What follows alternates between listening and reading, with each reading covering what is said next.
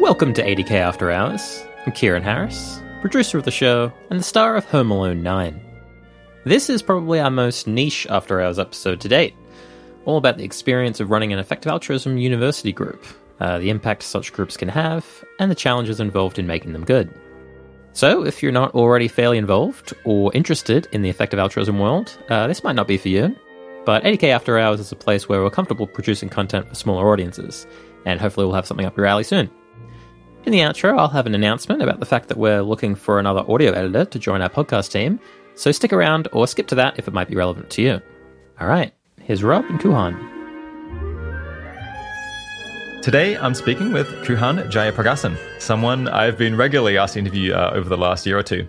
From 2015 to 2020, Kuhan did an undergrad and then a master's in maths and computer science at Stanford. And during the 6 years they were there, they did a lot to organize and improve the effective altruism group on campus, something a few listeners have been keen to hear their thoughts on. So welcome to the show, Kuhan. Thank you so much for having me. Super excited to be on the podcast. Is it possible for you to put maybe some meat on the bones of that little intro there? What have you generally been up to since 2015? Yeah, wow, 2015. So I started out at Stanford as a pre-med student, planning on becoming a doctor. And throughout my first year, where I was largely taking pre-med classes, I had this nagging suspicion that being a doctor wasn't the most impactful way to help people. And yeah, had a kind of mini quarter-life crisis over the summer after my first year. I still had no idea what I wanted to major in, since in the US you get to choose your major while you're in university, but had no idea what I wanted to do with my career. And I thought, I should probably have a better sense of what I want to do after graduating to decide how I spend the next 3 or more years of my education. So I actually Googled something like most impactful careers or something along those lines and found 80,000 hours. Fantastic. Yeah, I remember when I first opened up 80,000 hours, I was like, this is exactly what I've been looking for. This is incredible. The system works. Yeah. The SEO really did its job. So I learned about effective altruism, really liked the ideas around, moral circle expansion, being really consistent and rigorous in how to apply these intuitions I had around, say every human's life being of equal value, caring about sentience more broadly, and wanting to be more rigorous about how I applied my moral intuitions to my life. So then I started going to a few Stanford EA meetings early on, but yeah, very regrettably, I unfortunately didn't really get more involved for a good 3-ish years for a few reasons. So one was, I think frankly, Stanford EA at the time was not the most intro-friendly group. I think there were some really cool discussions going on. I have visited the Stanford EA group a handful of times, and they were among the very intelligent, really on the cutting edge in terms of the ideas that they would chat about at typical meetings. I think it was not the median university group. Yeah, for sure. And then I had just read the 80,000 Hours Career Guide at the time. So yeah, no less wrong exposure. Hadn't read, like Poor Economics, or didn't know what an RCT was. And yeah, I think I could somewhat or largely follow along with the discussions, but I did feel pretty out of place. And perhaps more importantly, I think while I thought the discussions were really intellectually stimulating, and it was quite clear that the people in these discussions cared a lot about being really rigorous in their thinking and cared a lot about impact, as someone who was quite new, yeah, I think it didn't feel like going to meetings was helping me figure out how I personally could do the most good. And also I think, I did feel a bit just intimidated by how much I didn't know and how quickly the conversations were moving. And as a result, I think the meetings were Sunday afternoons, so I would often have homework due on Monday and just kept having excuses for not going to meetings. But yeah, this all changed in 2019 when I was luckily invited to a North American group organizers retreat run by the Center for Effective Altruism. I actually think I was only able to go because another Stanford EA member couldn't attend. So yeah, pretty lucky. And from there, learned about the community building grants program that CEA was running and thought, oh wow, this sounds like a way better use of my time than the teaching assistantship I had planned for my master's degree. So I applied to the CBG program, got a grant to do, I think it was 20 hours a week of organizing for Stanford EA. And that's what actually got me into community building and taking EA really seriously. I see. And that was around 2019. Yeah, so my grant started in September of 2019, but I think, I was approved for that back in April or so. Right. Okay, yeah, we'll return to some of those themes of like the challenges of making a local group appealing and accepting of everyone. It's definitely difficult to have a culture that doesn't bounce anyone. So it's good to try to be relatively expansive. What kind of concrete stuff were you doing in 2020, 2021, I guess, up until now in terms of trying to grow the Stanford EA group?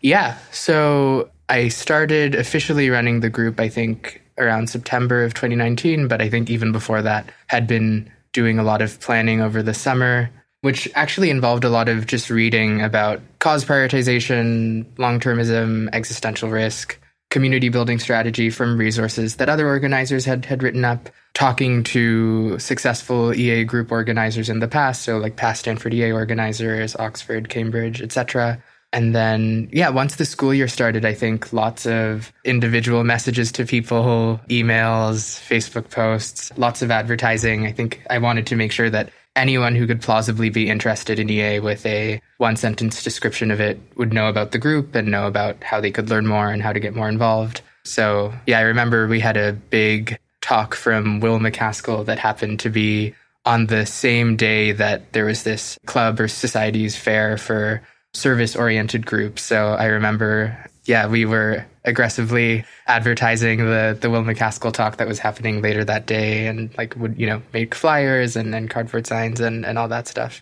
What drew you to getting involved? I mean, it sounds like you had some reservations about about the local group, or at least you didn't feel like you quite fit in. Yeah. But nonetheless, you decided to kind of become president of it and take it over. What pushed you to do that? I remember even back in 2016, right after reading the 80,000 hours career profile, I remember thinking, wow, these ideas are so compelling. Why don't more people know about this? So many people, I imagined, would be as excited as I am if they just saw these arguments. So I think the intuition around wanting to share these ideas because they seem so compelling and, correct or very compelling based on my moral intuitions. I had that intuition from an early age. And when I first encountered the arguments, and did talk to lots of friends about EA, even though I wasn't involved with the group as much. But I think the idea around the multiplier effect argument, we may only have approximately 80,000 hours in our career, but it probably takes way, way less than that to convince others to counterfactually switch their career plans to something much higher impact or directly addressing the world's most pressing problems. So that argument really stuck with me. And then I think also, just thinking about what a unique situation university is for getting career changes, where and when else do you see such a large concentration of really caring, dedicated, driven, talented, ambitious people who are figuring out their values, are actively trying to figure out what they want to do with the rest of their life, and are, pretty open-minded and flexible to making pretty big changes, or don't even have plans yet, so are much more open to making tentative plans, and are, really starved for good advice to help them find some way that they'll spend, rest over half of their waking hours after graduating on something that's both exciting to them and intellectually fulfilling, but also helps them achieve their goals and values. And I think for many of them, impact and doing good is a pretty strong motivation. Yeah. How straightforward did you find it to get people excited about effective altruist ideas at Stanford? Were there a lot of people who were kind of immediately engaged once they heard about it, or was it a slightly difficult sell? So I think many people would agree that doing more good is better than doing less good. And I think a lot of intuitions that effective altruism is built off of are fairly uncontroversial, at least to many people. I think there are trade-offs that different people feel more inclined to make, or different intuitions that feel stronger to certain people than others. So I found for me, really valuing consistency and rigor in thinking and argumentation, and taking arguments to their logical conclusions and acting accordingly. I think these are values that, for whatever reasons, differentially motivate different people or feel maybe a lot more important to some people than others. I think there are also other things like how intuitions around taking, like how far do you go with, say, certain moral intuitions or logical arguments, like say, yeah, like different people are much more willing to bite the bullet for, say, the repugnant conclusion, or like how far do we extend this caring about well-being and sentience thing when we're thinking about expansive altruism. Yeah, I think like openness to ideas definitely seems pretty important, and depending on how strong your like anti-weirdness or anti what's considered normal prior is, there's definitely like adoption of various ideas can be like pretty difficult. And then there are also other things like how easy it is to, say, not pursue the highest paying career option depending on your financial background or family circumstances or all these other considerations, like are you an American or an international student, or, you know, there are all these other things that make... Yeah, how broader? How much flexibility do you have in general? Exactly, yeah. I imagine when you got involved and actually started organizing things, there's probably some aspects of the Stanford EA group that you wanted to shift or improve. What's one of those that you had in mind? Yeah, I will say that there are lots of aspects of the old Stanford EA group that felt really, really important that I wanted to maintain, especially around rigor in thinking and discussion, and, you know, having a culture of respectful disagreement, you know, like Aumann's agreement theorem, when you have two rational agents with, I guess, maybe with similar values or something, and there's a disagreement, you should be able to figure out if this is due to differences in observations, or be able to resolve that disagreement and come down to like some difference in observations or beliefs or maybe priors, values or something, or priors, exactly. So I think this culture of, if we're two rational agents with the same goals, we should, it's interesting if we have very different ideas about, say, an answer to a question, like how to do the most good, or which causes seem most important to work on. So I think that culture of respectful disagreement I really liked. But also I think a thing I really wanted to emphasize, largely based on my initial experience with Stanford EA, was thinking really hard about, okay, if I want people who are involved with Stanford EA to be thinking really carefully about how they can do the most good with whatever resources they want to give to give towards doing that. And I think thinking really hard about how to make involvement with the Stanford EA group help people make progress on their career plans, hopefully making some long-lasting friends. I think raising ambition among members, like working together on increasing our productivity levels, our ability to actually get things done and achieve our goals, improve our thinking, and like actually make progress on our plans to do the most good. So I wanted to put a lot more emphasis on career planning sessions, figuring out our own cause prioritization, why we think what's most important is most important, what the implications of these beliefs are, and then how to apply these to how we spend our time. So figuring out summer plans, figuring out career plan options, figuring out good people both inside and outside the community to talk to, what opportunities to pursue, and then also creating a really fun social environment to be a part of. Yeah, since there have been local groups, there's been disagreement between people about, what kinds of events they should be running, like what sort of culture they ought to be cultivating. So there's all kinds of different topics that we could tackle there. I was kind of keen to bring up some that recently appeared on the EA forum a couple of weeks ago in this blog post, Bad Omens in Current Community Building, which was like mostly positive, saying that, you know, local groups are great in a lot of ways, and it's important to get them right, but suggesting that potentially local groups have perhaps gone too far in some particular directions and could be turning off some people who should be interested in effective altruism if they really understood it properly and it was getting presented in a good light. One concern they had, I guess, is that a lot of local groups kind of, they measure their success in terms of how many are heavily involved or highly engaged people who identify as part of the effective altruism community they're kind of causing to exist by informing other students about these ideas and encouraging them to come along to events. When you have that as your key metric, then you tend to get into this very kind of persuasiveness mode where you're just like, all right, we got to like get people into workshops. We're going to like hit them with the message. We're going to figure out what is most likely to convert people. And you start thinking about it in terms of conversion rather than sharing information. Do you have any thoughts on this general issue of downsides that you might get from trying to game the idea of just like persuading people and creating EAs, I guess, as some people will call it? Yeah, I think I resonated with a bunch of the ideas in the post. I think having really strong epistemics is one of the integral parts of running a really great EA group or related group. One thought is, man, it's really hard to run an EA group while being a student and being a student full time, perhaps being involved with other extracurriculars, maybe having jobs on the side to help pay for tuition or other expenses.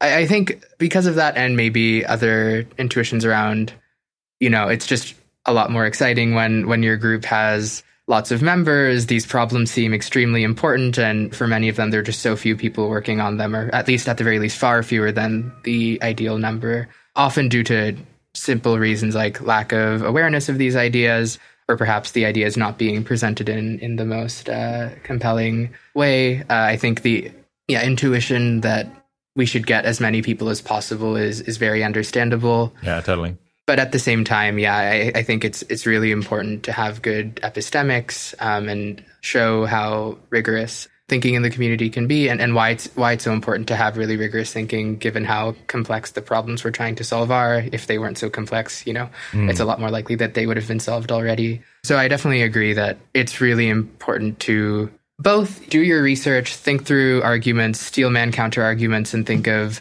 what you really think, what the best responses are, how uncertain you are about various claims, and ways to reduce your uncertainty. I think it's also just really good to be honest with people you're talking to about how much you know, how confident you are, what your uncertainties are.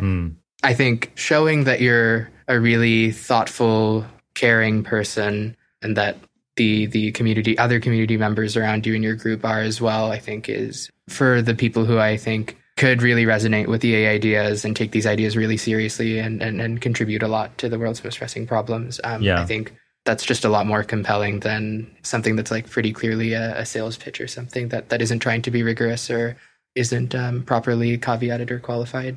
Yeah. Reading that post, it occurred to me that I think as many people might think that promoting effective altruist ideas on campus is a pretty accessible thing to do, which in a sense it is. But if you want to go and talk to really bright people about these very complex problems and very kind of challenging conceptual issues that come up as soon as you start trying to prioritize the world's problems, then in order to do that well, you have to not only just be able to parrot things that you've heard other people say, but you have to understand them well enough to present them faithfully. And then when people push back and they have objections, or they're like, what about this empirical fact that I know that you don't know? Either just be happy saying, look, to be honest, I don't know. I'm going to have to ask someone else about this because I'm kind of new to this whole thing as well. Or be sharp enough and knowledgeable enough in order to provide a useful response that will either address people's objections or point them in the right direction in order to learn more, which is easier said than done. For sure. Yeah. So I can totally understand, especially with, I guess, student groups where many of the members are going to be, undergrads are churning over pretty quickly. A quarter or a third of them leave every year. Many people are going to be fairly new. It's very natural to kind of repeat things that you've heard without necessarily having invested years yet into researching them yourselves and independently deciding which parts you agree with and which parts you don't. Do you have any thoughts on that?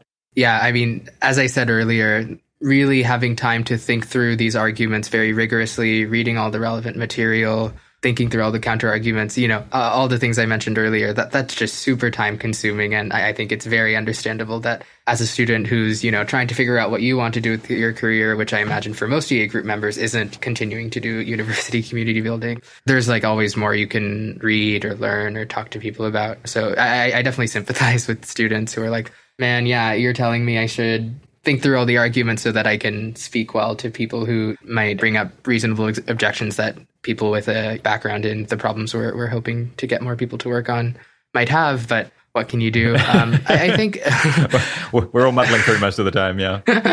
Yeah. I think that, as I said earlier, showing that the thing is you're really thoughtful, care a lot about doing what's right or what seems best given the information available to you and our limited resources and cognitive abilities and whatnot.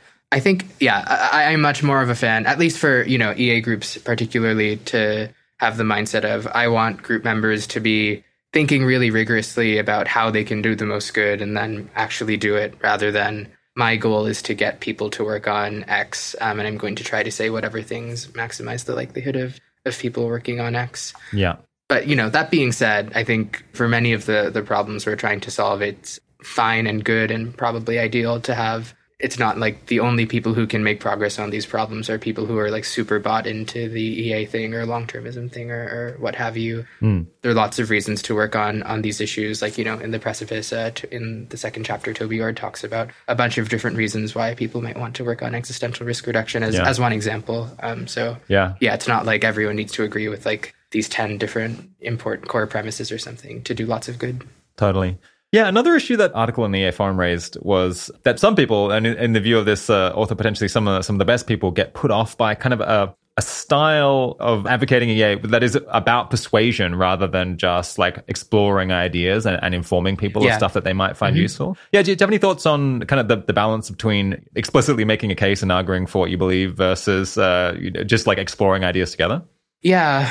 So one thought I have is that there are definitely ways to present arguments in a more compelling way. And it's I think, sad fact about how humans work that how true or logical an argument is only part of, and maybe like sometimes a small part of what leads us to, actually update our beliefs or change our minds and change our behavior accordingly. So I definitely sympathize with the idea that there are ways to present ideas and arguments in a way that's more likely to get people to seriously engage with them. For example, I think it's a lot easier to believe an argument on, say, an emotional level, even if you maybe agree with it on an intellectual level, when it's not super costly to act in accordance with the logical implications of the argument, and there are clear next steps or actions to take that actually seem exciting. But that being said, I definitely resonate with the, when you're trying to make a sales pitch, I think we have pretty good gut intuitions around, I feel like someone's trying to trick me or like not let me actually think through what I believe and why. And I think that's definitely bad. And if I raise an objection, they just like do some slick move where they move on to the next point. Right, exactly. Yeah, no, it's pretty easy to catch that or like sense that something's wrong. Yeah, totally. Yeah. One way that we hope to address this at 80,000 Hours is interviewing people who are from outside 80,000 Hours who know more about their area of specialty than we do. I wonder whether it might be better for student groups sometimes to do like more guest speakers who actually like have much more knowledge maybe than anyone in the student group does about their particular problem that they're working on and could like seriously address objections that people might raise in the audience. I think that would be great. I think another thing that I think has worked well for me in conversations with people who know much more than me about certain topics that are relevant to what we're discussing is saying, I have uncertainty here. I don't really know what's best. Here are like arguments I've heard, or like here are thoughts I have that might be like pointers to check out more resources on a topic or to think through ideas more, rather than saying, I think you're wrong. And even though I can't really explain why, like, trust me, people who've thought about it more are pretty sure. Yeah. I feel pretty optimistic about getting people excited to learn more, or even just entertain the possibility that, this claim does seem pretty wild or like big if true, but it seems important to figure out if it is true, because if so, that would have pretty large or wild implications. Yeah. What's a lesson or two you learned from, being involved with Sanfia for a few years? Yeah, I think perhaps the most salient or maybe most important lesson or concept that feels a lot more salient to me now is I remember reading about the idea of heroic responsibility and really resonating with it. The idea that when I really care about something, there's no excuse when it comes to the thing I care about happening or not happening. Trying really hard or assuming that other more qualified people have things handled or like telling others about the problem or something isn't an excuse when I really care about something happening or care about the outcomes. I think our intuition that we only have limited responsibility for failure or for not achieving our goals comes from that's how things usually work in society.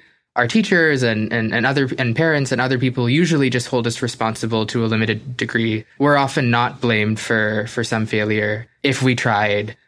But I think taking heroic responsibility is about remembering that we don't just care about avoiding social blame for a bad outcome. We actually care about preventing the bad outcome. And when that's the thing you care about, just like doing your part or like what's plausibly reasonable to expect of you, isn't good enough. The thing that matters is the thing you care about, actually. Yeah, so is the idea that, so a lot of the time we potentially go through the motions or something. We do whatever is like reasonable in other people's eyes in order to try to accomplish some goal, because maybe we don't care about the goal that much in itself. We just care about being seen to do what's reasonable. But if you actually care about getting a particular outcome, sometimes that requires you to go beyond what other people would judge as reasonable and just to do whatever is going to work in that specific case. I mean, it strikes me as a little bit stressful of an attitude to have. I'm not sure that I take that attitude to everything in my life. Like sometimes I just want to do what feels safe and reasonable. Yeah. I think it is a pretty intense mindset and not one I embody all the time, to be sure. But as an example of how this applied to university group organizing, I think as I got more involved with community building, I learned that lots of things that seemed pretty clearly good to do just weren't being done, and that this was often due to just a lack of capacity and the number of people working on these issues full time and really devoting a lot of attention to it being surprisingly low, at least especially back when I started out. I think things have expanded very rapidly, which is both really exciting and, comes with some different issues and growing pains as we're just discussed in that post. But yeah, I found it pretty empowering to see that despite not really having much of an organizer or community building background, just, reading a bunch, talking to people, and just thinking hard about how I could provide value and what things seemed most, impactful to do, and actually putting effort into executing on these ideas and getting others around me excited about doing the same could go a really long way. Yeah. I think it's pretty wild that a bunch of students who had only really been into EA and these ideas or involved with the community for around a year were within less than a year organizing one of the few programs on existential risk through the Stanford Existential Risks Initiative, and last year, one of the largest internship programs a year later. So yeah, I think just like caring a lot, being rigorous and trying hard can get you pretty far. Yeah, I guess it makes sense when something is kind of run on a volunteer basis or like who shows up basis determines what gets done. Then having the sense of, well, if I don't do it, it's probably not going to happen. So if I want to make it, if I want it to happen, then I just have to put in the hours and I need to become the champion for that project. And that's a really useful attitude to have when you're involved in a student group. Mm-hmm. The second lesson, or maybe second most important lesson, at least for me, was realizing the salience of opportunity cost. I think since what isn't happening or could be happening in an ideal world isn't clear and you don't really get much feedback on, oh yeah, if you had just thought a bit harder or been more strategic, things could be 10 times better or something. We don't really get that kind of feedback from the world often. So one way to address this, since obviously if things could be better, it's way easier to think of concrete mistakes you make when you actually execute something than it is to think about strategic mistakes or how much better things could be. So one way I try to get around this is to regularly brainstorm lots of ideas for projects and then see if any of them might actually be useful and do some prioritizing. And it's this regular process of brainstorming how things could be better, what considerations I might be missing, and that sort of thing that's led to the Stanford Existential Risk Conference, which we've run for the last 2 years, and also noticing opportunities for perhaps outsized impact. Like with university group organizing, I realized the beginning of the year just seems extremely important, like way more important than the rest of the year, since that's when people are deciding what clubs they want to get involved with and what their time commitments are going to be. That's often when a lot of their strongest friendships that'll last for their whole time during university form. That's when classes aren't particularly busy yet and people actually have time to explore and consider different options. And, noticing this, I also realized that, Stanford actually starts 3 weeks later than most U.S. universities. So a bunch of Stanford EA organizers went to a few different U.S. universities to help out with their beginning of year outreach and programming, which I think actually went quite well. So just like always thinking of opportunities for outsized impact and then actually acting on them and, considering a wide set of possibilities and being open to doing maybe seemingly crazy things like flying to the other side of the country for a few weeks and helping out with tabling or, advertising the EA group or running intro presentations or retreats. Just like that kind of out of the box thinking, I think has been really helpful. What's one of the kind of projects that you took on while you're involved in Stanford EA that you think had really good outcomes? It really flesh out what it involved. Yeah, so I think I guess we called it the Stanford EA residency program. It was kind of an unofficial thing, but with a bunch of students that could have been much better planned, but I think was a great idea that can be iterated on for future years. There's one example of this. Another example was over the pandemic, realizing that, since we're going to have to run all of our programming online anyway, this seems like a really unique opportunity to open up our programming to a much broader audience. So basically, even our first iteration of our intro to EA program or fellowship, we opened up, I think, globally, and I think that was pretty successful. Like, we had attendees from like Brazil and the Philippines and the United Arab Emirates and, all over the world, which was really exciting. Nice. We had students from universities or cities or countries without a local EA group being able to participate.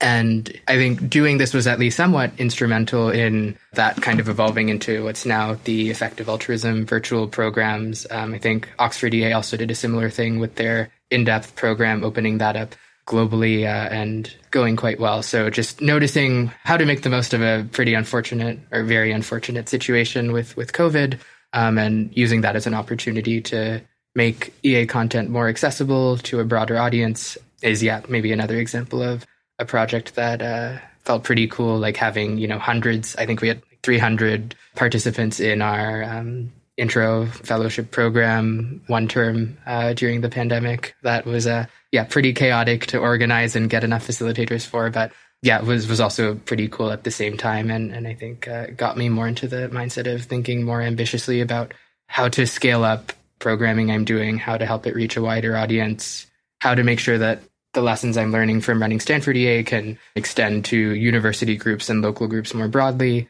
Just trying to always think about how we can maximize impact better. Yeah, nice. I get the sense that it might be a little bit easier for local groups now than it was, say, in 2015. Because back in 2015, people had the impression and would say that it felt like we were just kind of saying the same thing again and again and again. I think the reason was just that effective altruism as a community, especially as a research community, was tiny back then. And so the amount of people actually generating new content and novel ideas that we'd never discussed before was really just, you could count them kind of on one hand. And so the talks tended to remain the same year to year, and it was maybe hard to find exciting new things to say. But these days, the Effective Altruism Forum has so much content, and there's so many more people doing research into specific problems and specific solutions that it feels like every month there's exciting new ideas coming out, and maybe that's helpful. Oh, for sure. Yeah, I think getting involved with the community and having concrete opportunities to engage with these ideas full time, like over an internship or getting a grant to, say, do some self-studying or skilling up, or the number of internships that are available in orgs that you can join, and resources for careers outside of EA organizations, like in policy or for technical research or what have you, community building, etc., entrepreneurship, all the things. I think there are just way more resources now and a lot more infrastructure to support people getting involved. And I think also the development of EA hubs, these offices and co-working spaces that now exist in a bunch of EA hubs, like groups of friends getting together to often live together or at least meet regularly. Yeah, I think the number of opportunities to get more integrated and involved and form close friendships with and mentorship partnerships and potential collaborations is just a lot more accessible now. And I think makes things easier as an organizer. Yeah, for sure. I guess speaking of things that might make things a bit easier these days, it sounds like the Center for Effective Altruism is now offering some training to people who are involved in organizing local groups and maybe some other resources as well. What kinds of things do they have? Yeah. So one program that I'm pretty excited about is the University Group Accelerator program that Jessica McCurdy is running. So I think the program takes new organizers or organizers for newer or younger groups. The program helps them run an Intro to EA fellowship program, offers advice on intro to EA events, how to run one-on-one conversations or intro to EA, like coffee chats well. And there are also a bunch of other resources that are, on the EA forum. I think the EA group, the CEA groups team is also creating a new website. I think the EA groups resources page, we can find it and maybe attach it to the transcript later. I think there's some other exciting opportunities as well. So the Global Challenges Project has created a university group organizer handbook with a bunch of resources on programs to run, with I think all the resources you need to advertise the program, run it, recommended reading. So for people who are interested in any given topic, or at least a bunch of topics that you might expect group members to be interested in, or interested students to want to learn more about, there are a bunch of resources there. And I think a bunch of community members and group organizers are also very happy to give their time to new organizers to offer advice, lessons they've learned, resources they found particularly useful, and to share what's worked well and what hasn't worked well and what doesn't exist but could for people who are interested in taking on projects. Yeah. Do you think there's room for a lot more people to go into local group organizing? I guess on the one hand, I've heard that there's been so much excitement about this over the last few years that maybe people have crowded into it a little bit too much, and they've gotten too excited about this versus contributing in other ways. On the other hand, I saw this survey last week which suggested I think that only 7.5% of NYU students had ever heard of effective altruism at all, which suggests that there's I'm sure most of them wouldn't be interested, and most of the people who haven't heard about it wouldn't be interested, but nonetheless, it might be good to reach that other 92.5% so that they can decide whether it's for them or not. It suggests that there is a lot of low-hanging fruit left, potentially. What do you reckon? Yeah, so some things I've been thinking recently. One is I think there are lots of meta EA and community building efforts outside of university and local group organizing that I'd be excited to see way more people in. So cause area specific, field building and community building I think could be really good. So creating resources for people interested in getting up to speed on, the most important considerations and research for specific cause areas.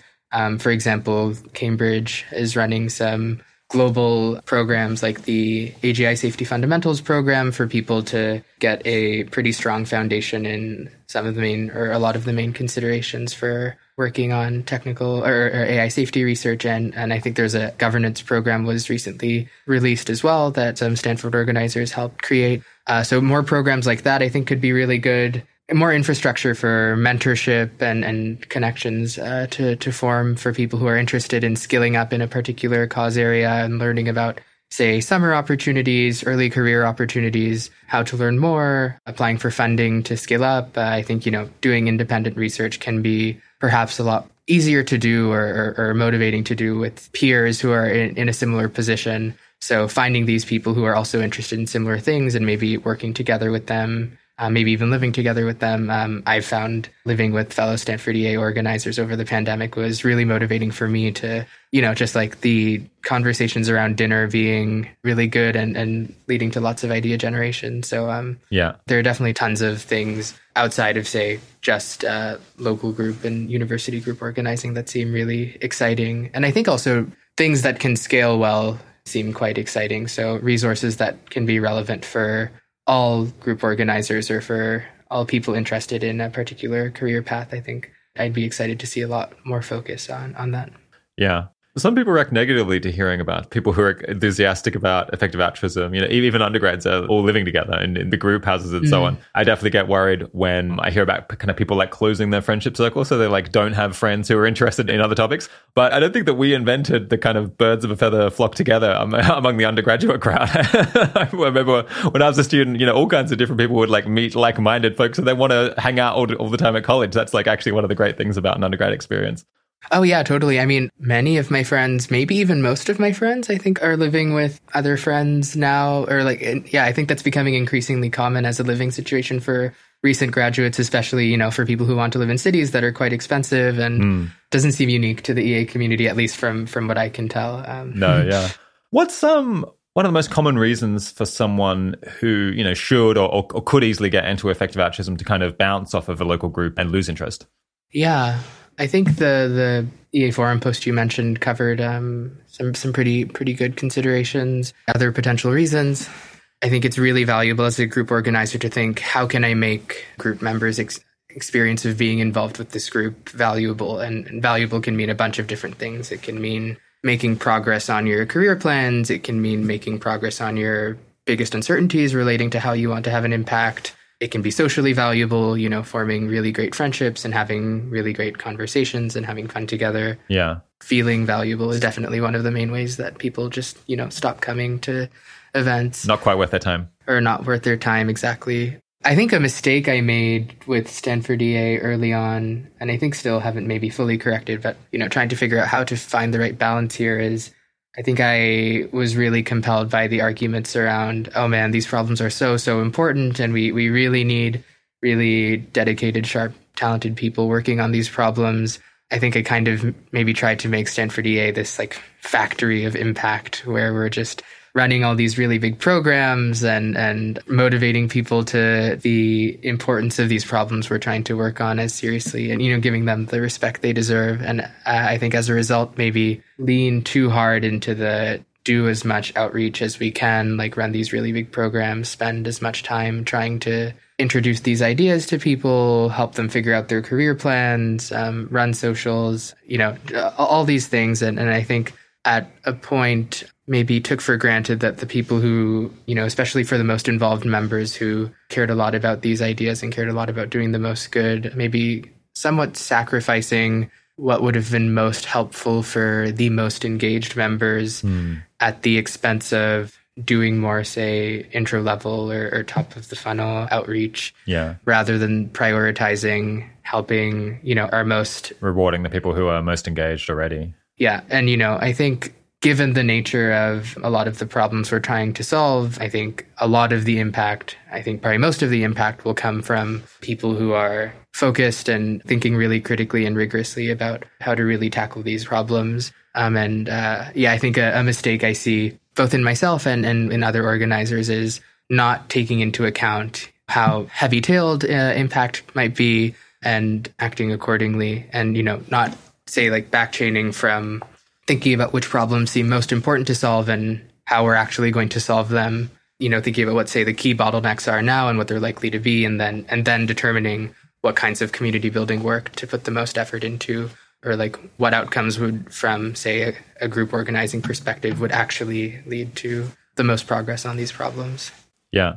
If someone came to you and said, I've decided to take a leadership role in my local EA group, what's a mistake that you can help me avoid based on your experience? What might you tell them? One thing that comes to mind is it can be easy to get into the mindset of, oh, I'm running a student group, therefore I should do the standard things student groups do, like X, Y, and Z, rather than, as I mentioned before, doing this kind of back-chaining from what problems am I trying to solve, what am I trying to achieve with this group, and then, thinking through, okay, if I'm trying to solve problem X, what does that imply about, or as I said, like what are the bottlenecks? And then, how can we best address these bottlenecks? What can, say, community building work or group organizing work do to, help? I also think maybe the ideal vision for an EA group that I have in mind is pretty different from how most student groups operate, at least as far as I'm aware. Yeah, lots of uncertainty, all the caveats. But I think, the kind of group I'd be really excited to see has a very rigorous intellectual environment where group members are improving each other's thinking.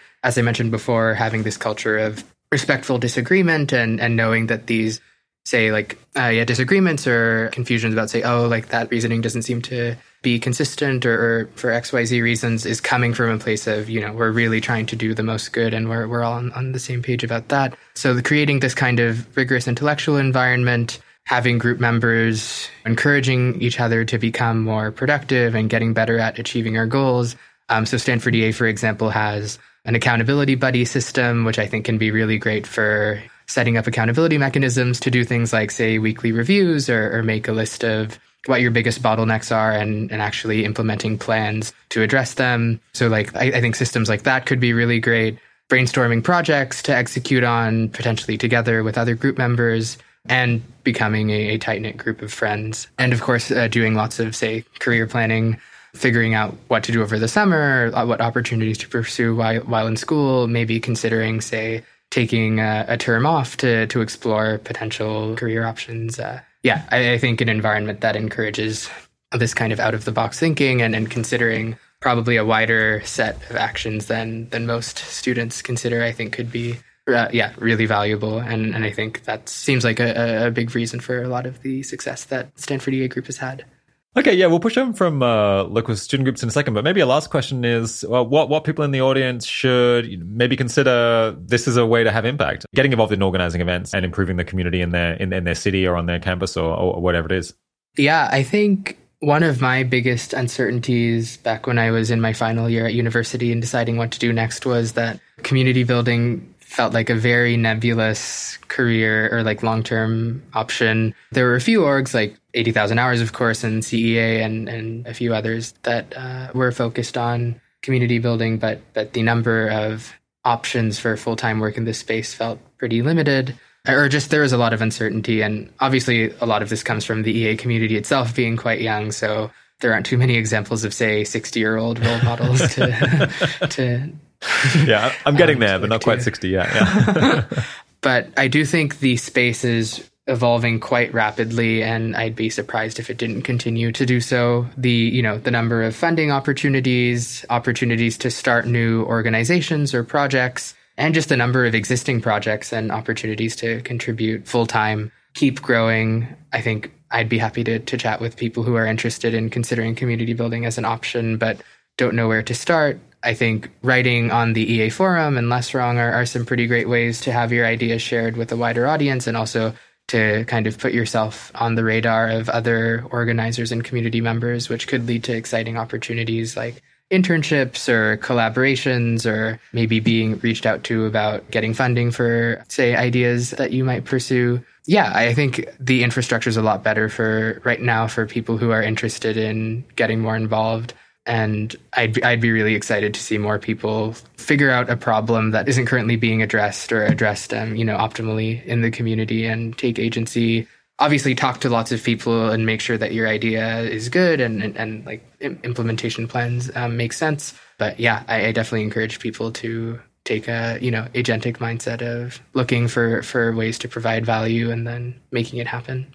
Yeah, nice. Where can people email you if they'd like to check in and see whether they have what it takes, or what you think of their plans?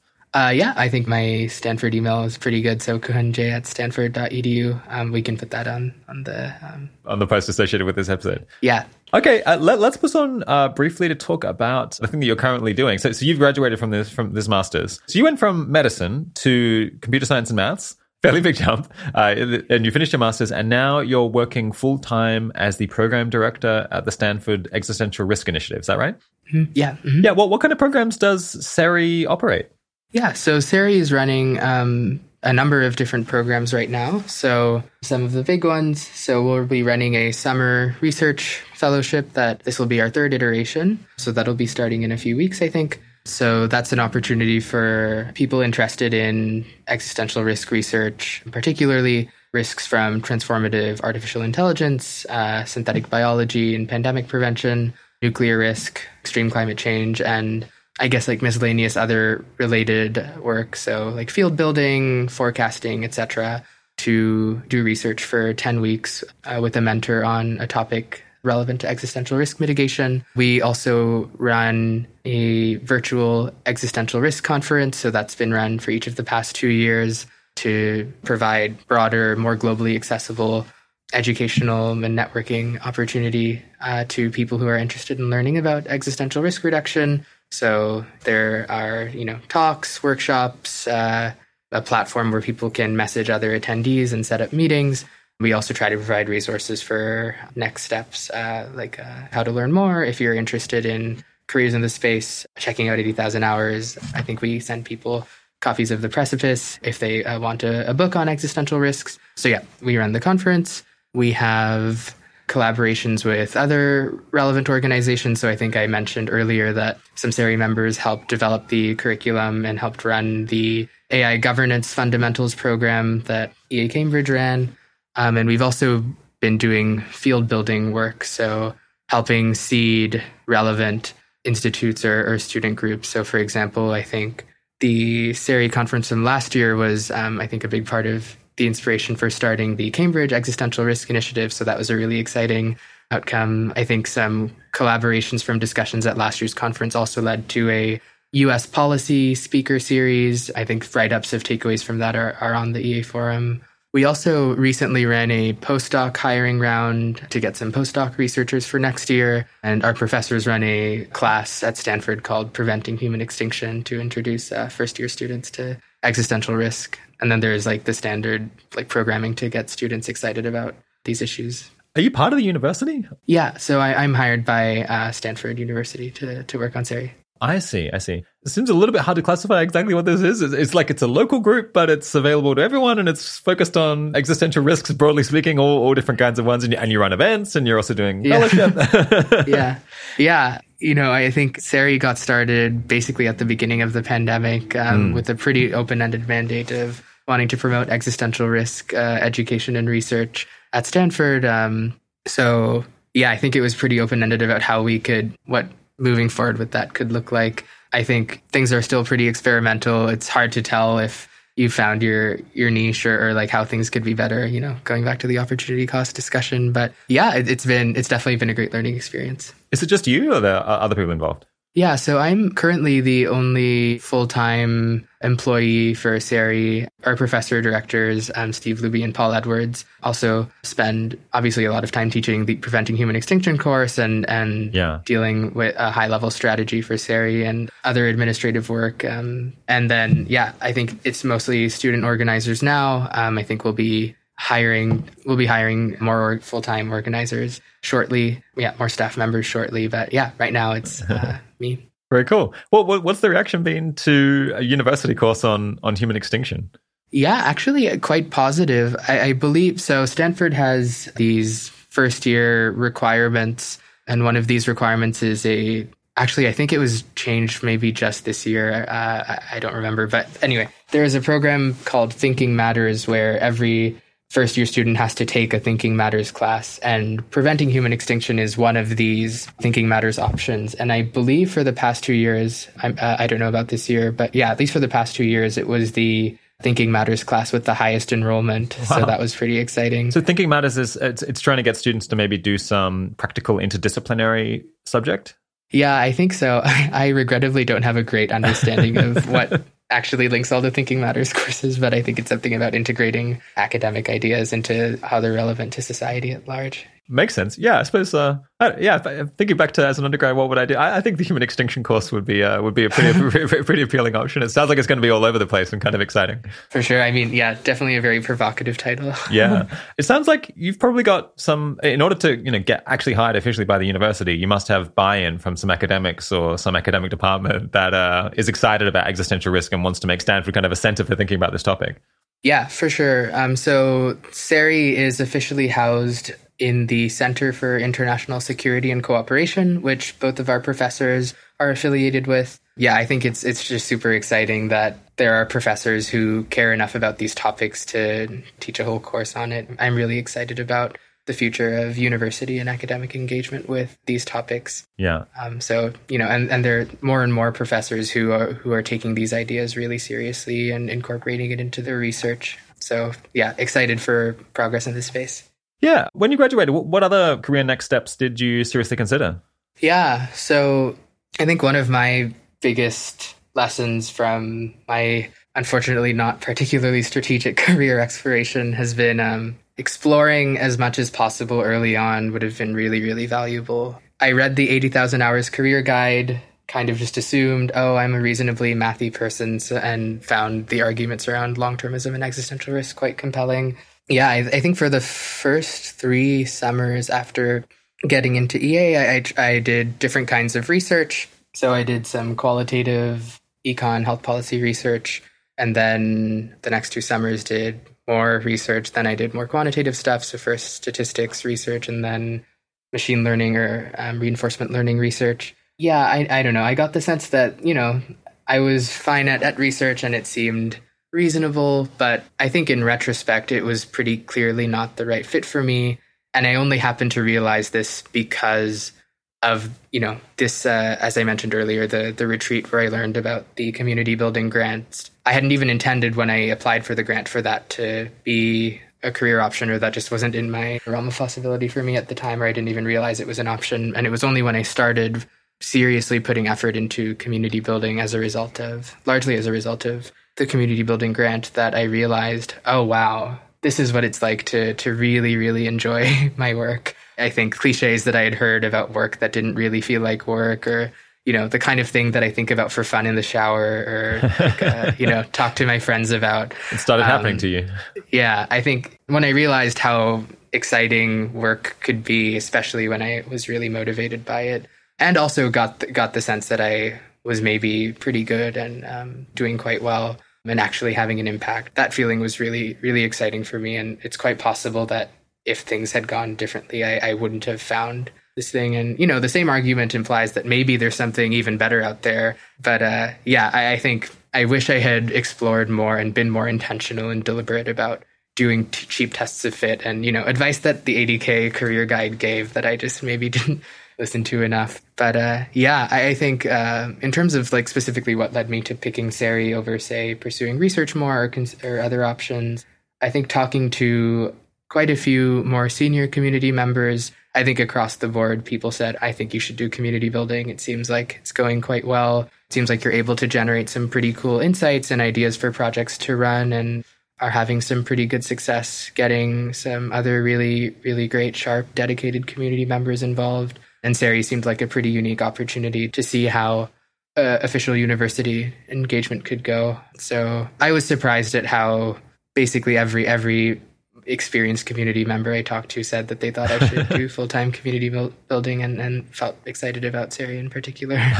People often get more conflicting messages than that. So I suppose it's reassuring to have all the signals being positive. It sounds like SERI has tons of different balls in the air. What's maybe the one that you're most excited about at the moment?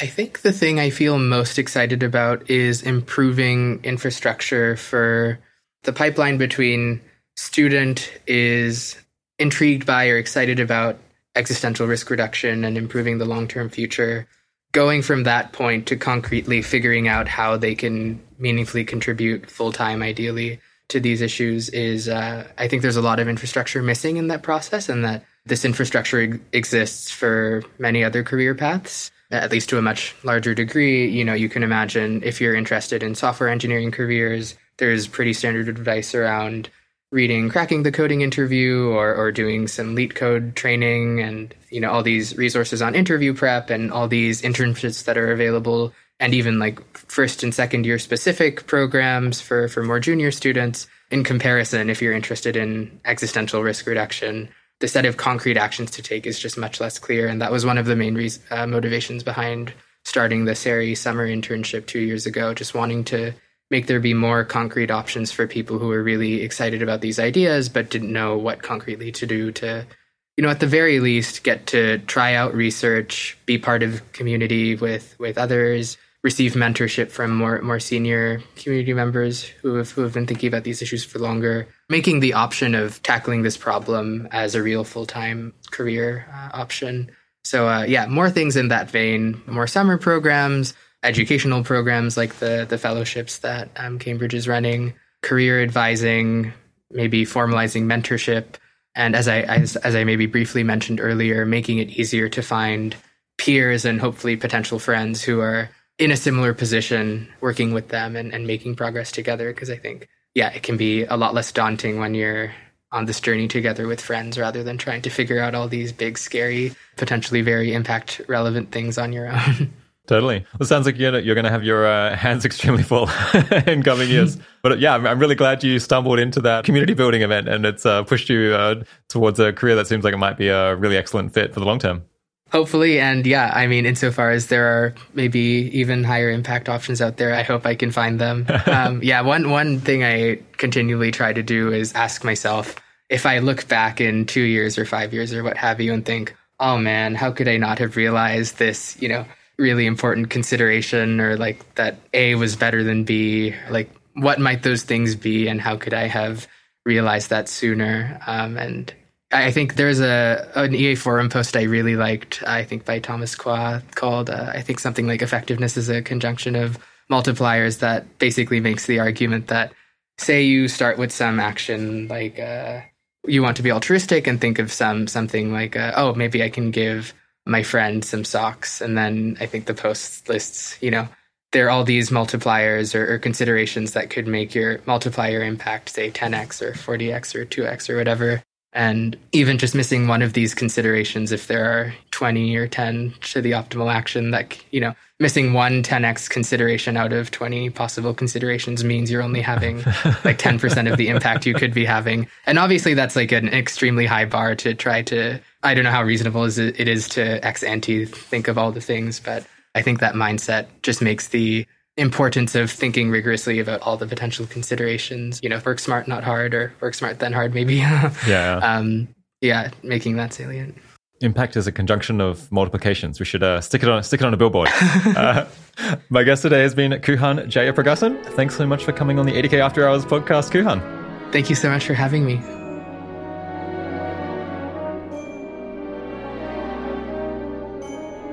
Just an announcement. We're looking for another audio editor to join our podcast team. We're hoping to create a lot more content for both the 80,000 Hours podcast and 80K After Hours, and we could really use some extra help to make that practical. You'd be working with our lead audio engineer, Ben Cordell, on both shows, and the part-time role would include audio mastering, removing silences, taking out filler words, and generally making our hosts and guests sound smarter than they actually are in real life, especially the guy who most regularly hosts the show. We're looking for someone with at least 1 year of experience doing broadly similar work, and ideally someone who gets what we're trying to do and is excited about more of it existing. So if you want to get paid competitive industry rates to listen to 80,000 Hours podcasts, or know someone we should reach out to, please let us know by sending an email to podcast@80,000hours.org. Alright, audio mastering and technical editing for this episode by Ryan Kessler.